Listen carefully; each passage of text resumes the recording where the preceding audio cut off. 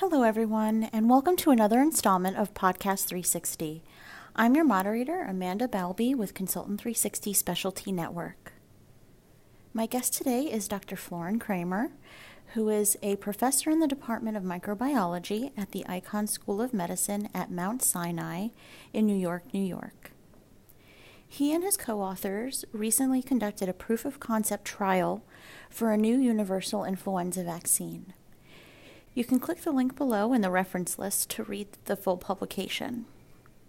Dr. Kramer joins us today to dive deeper into the trial and its findings, as well as talk about how close we are to a universal influenza vaccine. Thank you so much for joining us today, Dr. Kramer. For your study, you and your colleagues aim to test the ability of chimeric H1 hemagglutinin-based universal influenza virus vaccine candidates.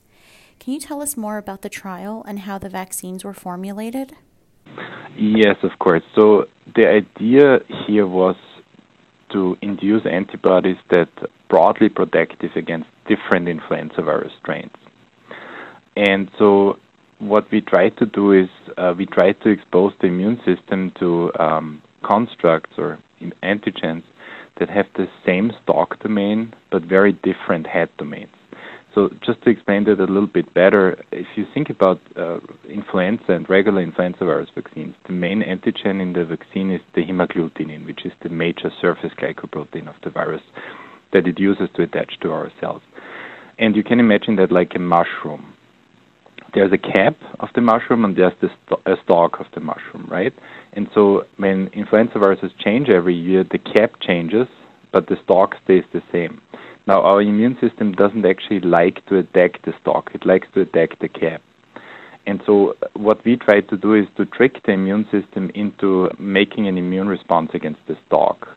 And the way we did this is by using what we call chimeric hemagglutinins. And so these constructs are hemagglutinins that all have the same stalk domain, but then drastically different head domains from avian influenza viruses. And so if you sequentially vaccinate people with that, you get a response against the first construct, against mostly the head, but then also a little bit against the stalk, and then you get exposed to the second construct, which has now a completely different head domain, but again the same stalk, and now you get a recall response against the stalk, but only a primary, relatively weak response against the head. And so that's the concept. The way we formulated the vaccines was very traditional. So there's many different vaccine platforms that you can use for influenza preclinically, but there's only very few that are on the market, and typically those are inactivated vaccines or live-attenuated vaccines. And so we used both platforms, and we used the mix and match because that has been shown to work better if you give, for example, a live-attenuated vaccine first and then an inactivated vaccine, but we also tested to give inactivated vaccines followed by inactivated vaccines. So that's kind of what we did in terms of concept and formulation. Mm-hmm. So then which formulations of the universal influenza vaccine were most effective? So if we look back now at the formulations that we used one vaccination regimen that started with a live-attenuated vaccine that was expressing one of these chimeras, and then we gave an inactivated vaccine that contained another chimera. Again, same stalk but different heads. That was kind of one of the vaccination regimens that we hoped would give us a very good immune response. But it turned out that the live-attenuated vaccine didn't induce much of an immune response. Only the inactivated vaccine did, specifically if it was adjuvanted. So we had one arm in there that received inactivated vaccine with adjuvant twice, and that was the most effective in terms of inducing these antibodies that we are looking for. So we tested different modalities, and we screened out now one that seems to do very well what we intend the vaccine to do. Mm-hmm. And did any of your findings surprise you?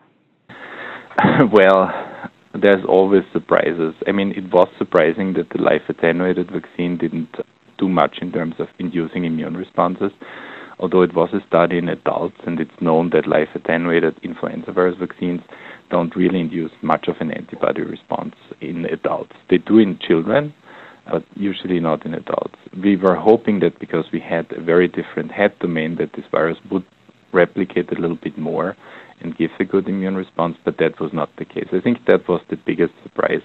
The regimen we thought would do best was actually doing not that well, while another regimen that we thought would be okay was actually doing very, very well.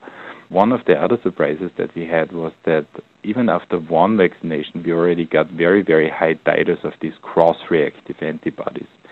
And in a way, that was surprising, but looking back, it makes sense because we are already primed for these cross-reactive antibodies to the stalk domain because we have been exposed to influenza virus infections and influenza vaccines. So we have these antibodies. We just have very low levels.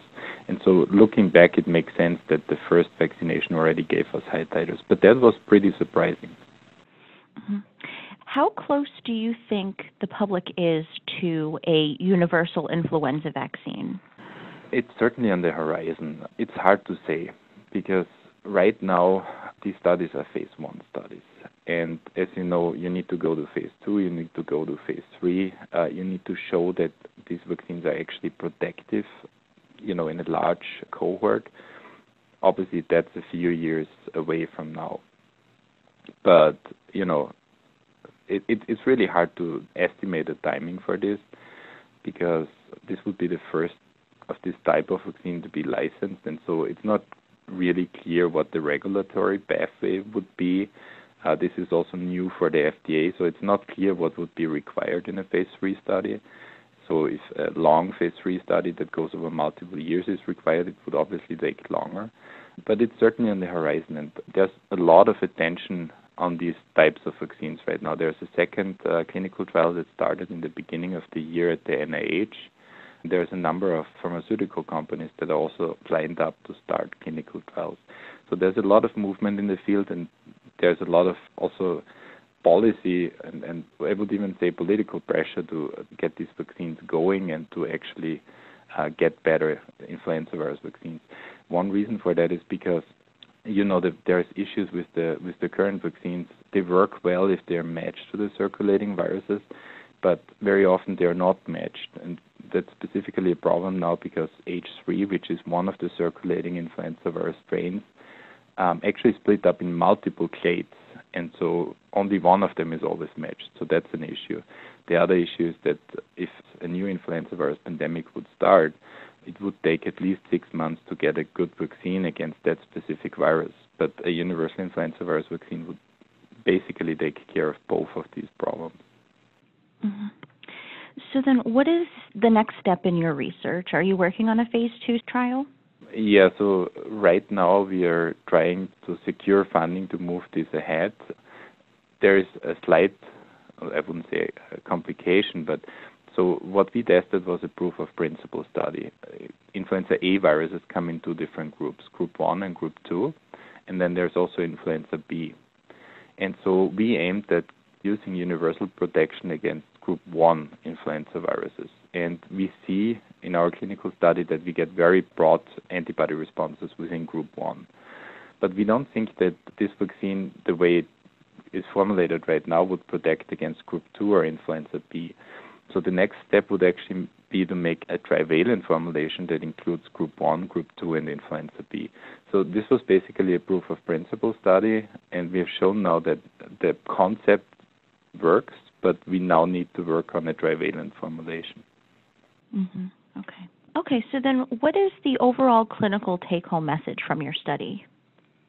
As I said, it's a phase 1 study, so there's not much of a clinical take-home message, but there's a very strong basic research take-home message, and that is that we are capable of inducing these antibodies in humans. That wasn't clear. We have shown very nicely that we can induce these antibodies in several animal models, but this is really the first study to show that this can be done in humans.